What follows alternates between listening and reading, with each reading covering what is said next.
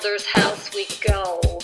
The laser is loaded, the muffler is loud, but ho, ho, ho. The neighbors wake mad, the children are glad, a shortcut we will take. Oh, no, no, snow. Ho, ho, ho, no snow. Well, there you have it. Ho, ho, ho. Merry Christmas, everyone. This is Judith Dopak. I am the host of the podcast, The Scarlet Lens. Today's show is going to be just a little bit different, a little bit lighter, a little bit shorter, but it's on Dune Buggy lasers, campfires, and fellowship groups. Join me as I look at some local patterns in my neighborhood. So let's talk about the first pattern. The first pattern that I've noticed in my neighborhood seems like the Dune Buggy lasers are just, everyone's getting one, and it's just a pattern in my neighborhood. They look like Barbie Jeeps, except they're not pink. Most of them have like masculine colors, and they're all different shapes and sizes. They have low rumbles when they go, or their muffler's loud, or it rumbles low. You don't always want to hear it at 2 o'clock in the morning, but they look like they're a lot of fun. I'm backed up to the desert, so I'm hearing and seeing quite a bit of these. And, you know, traditionally, when you have a third car garage out in this region, people put their golf cart in there or a camper or something. But no, not in this area. They put their lasers in their third car garage. So it's kind of an interesting pattern, trend, phenomena is everyone is buying these lasers. Then the next pattern that I noticed is driveway campfires or fire pits or fire pots. And I started noticing this the first time around Halloween of the first year of COVID. And it just seemed like by default, if you couldn't go out and socialize with your normal friends you were out with, by default, you would just go sit with your neighbors, but you would just social distance. And this is one thing that came out of COVID that I thought was really cool. And it kind of reminded me of sort of like a rustic kind of old time thing that people would do is sit around the fire.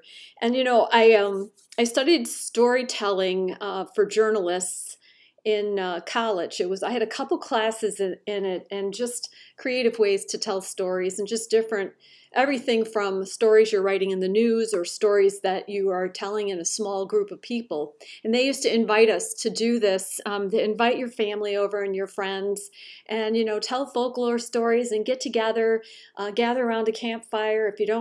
If you can't go outside, it's too cold, stay inside, gather around the coffee table, and just have people prepare a 10-minute story and just see what they can do with it. So I did this a few times, and it just had such a favorable response. But I noticed in the neighborhoods, the people were doing this, and it wasn't just one or two groups. It was multiple groups through the neighborhoods, and you drive through right around the holiday or even around Halloween, and everybody's sitting out at the end of the driveway. It was a really nice thing to see, and like I said, a really nice thing to come out of COVID. What I'm continuing to notice is that people are still meeting in these neighborhood groups. Not as often as they were before, and there's not as many of them, but I have noticed people kind of got in the habit of doing this, and they really liked it. So I just kind of put together a list about how these neighborhood groups can be valuable.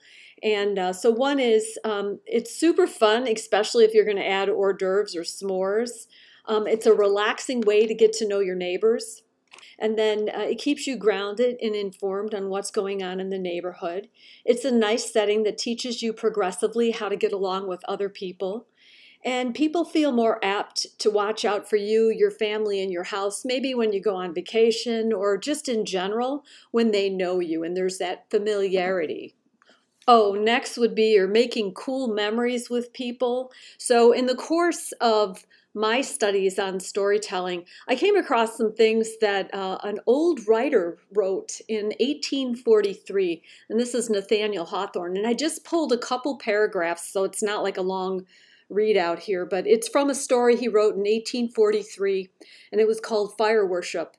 He really wasn't trying to promote worshiping fire, but he was just kind of talking about it, if I put it in normal terms, how the open fire or open hearth served as a tool to build things into a human being. So here's one of the quotes. He said, "While a man was true to the fireside, so long would he be true to country and law, to the God whom his fathers worshipped, to the wife of his youth, and to all things else which instinct or religion has taught us to consider sacred."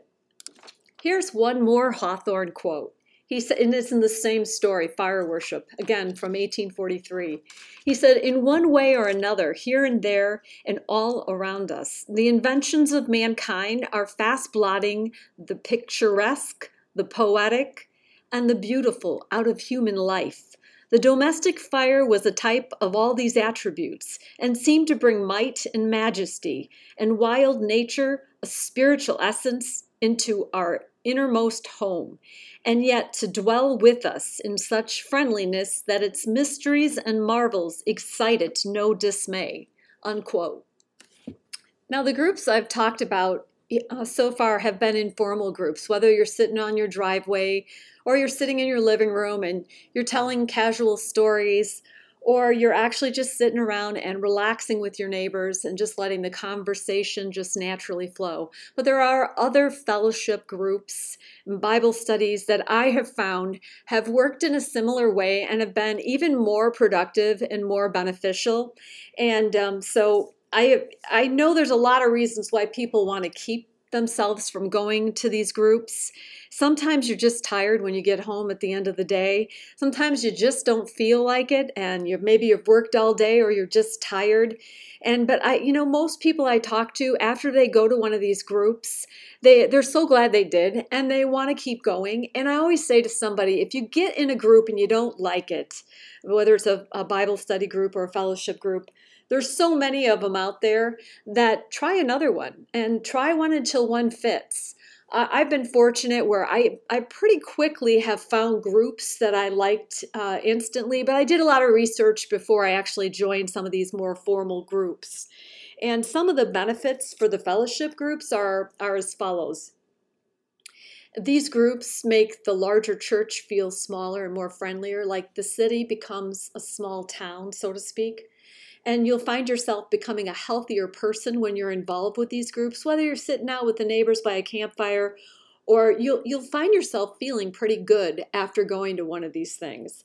You'll learn about different perspectives, not just your perspective, and sometimes it might give you a perspective that'll open you up to a better circumstance or a better way to look at something or another option. You'll find compassion and mercy when you need it in your hour of need. These groups are good for accountability. Others are to either give encouragement out to other people or to receive that encouragement yourself. It's sort of like you're creating that second family, or even if you don't have a large, close family, you can find a family through these groups. And then you grow in your faith, develop hospitality or show hospitality. And then obtain wisdom.